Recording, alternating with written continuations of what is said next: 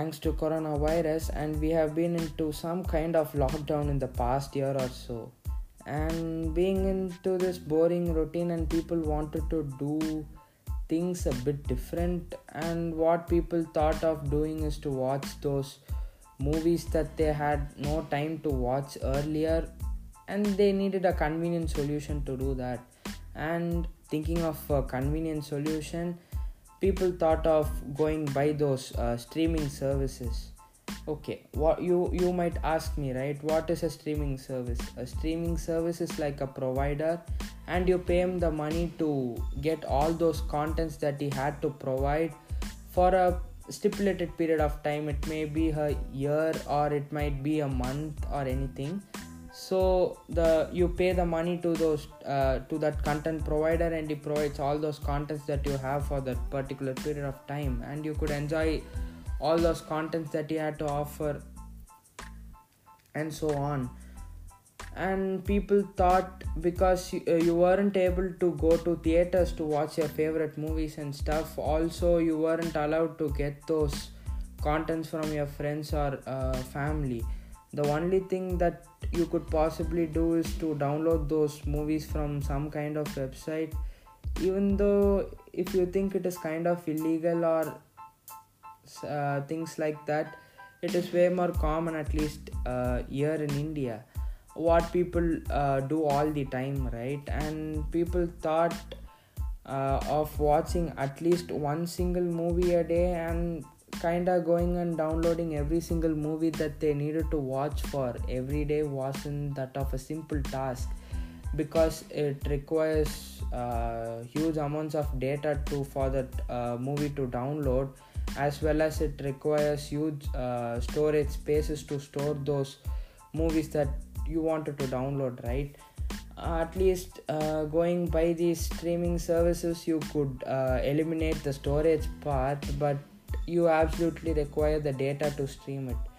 But in comparison, if you could see, the data required to stream a video is way less than what you need to download it, right? And people considering all these pros and cons went by or wanted to give these subscription services a shot, because there was nothing to lose at that time. And people went ahead and paid for the subscription services, the most common being Spotify, Netflix, Amazon Prime, and so on. And people went on for that and gave it a shot, and they tried it, and everything went pretty smoothly, right? And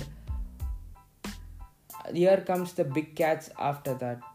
Even after this situation has come to an end, and people could possibly go to theaters to watch those movies, I think people would be still accustomed to watching these movies on a streaming platform like Netflix, Amazon Prime, only because of the fact this being more convenient. You could watch these movies at your particular convenient time, at your convenient place, and so on.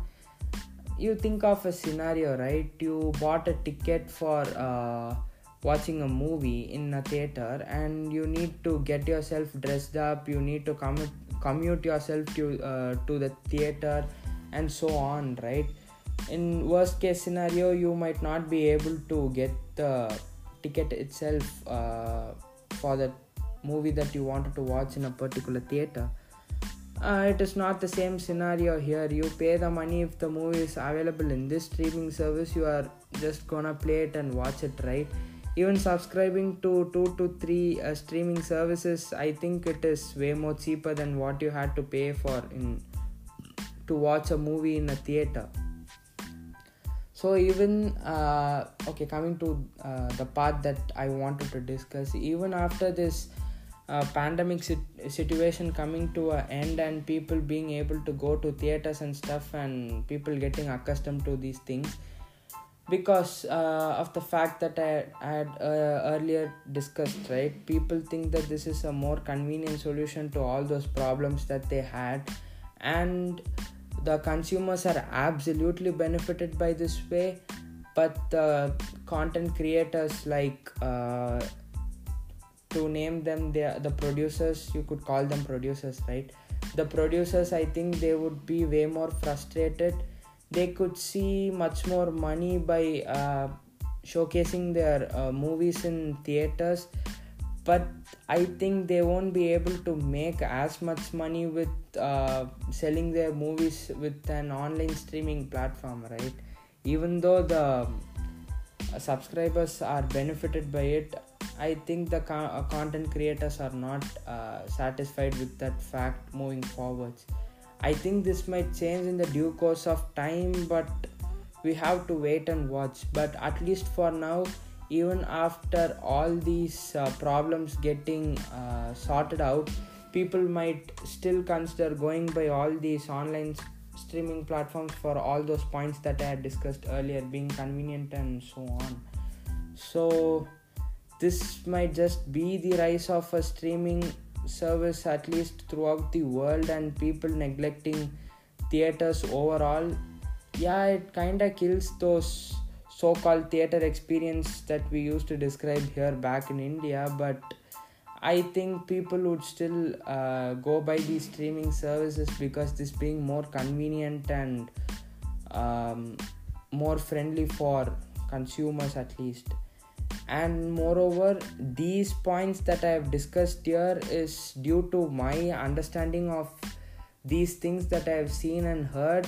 This may or may not be true for the most part, or it might depend upon each of the person's perception, right? It is according to my understanding that I wanted to put these points forward to you guys, that so that I would be able to discuss these points with you.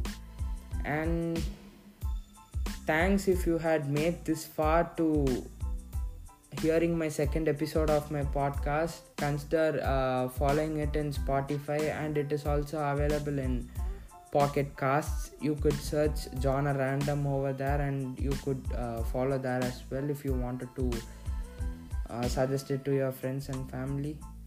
And that's it. Catch you guys in my next episode.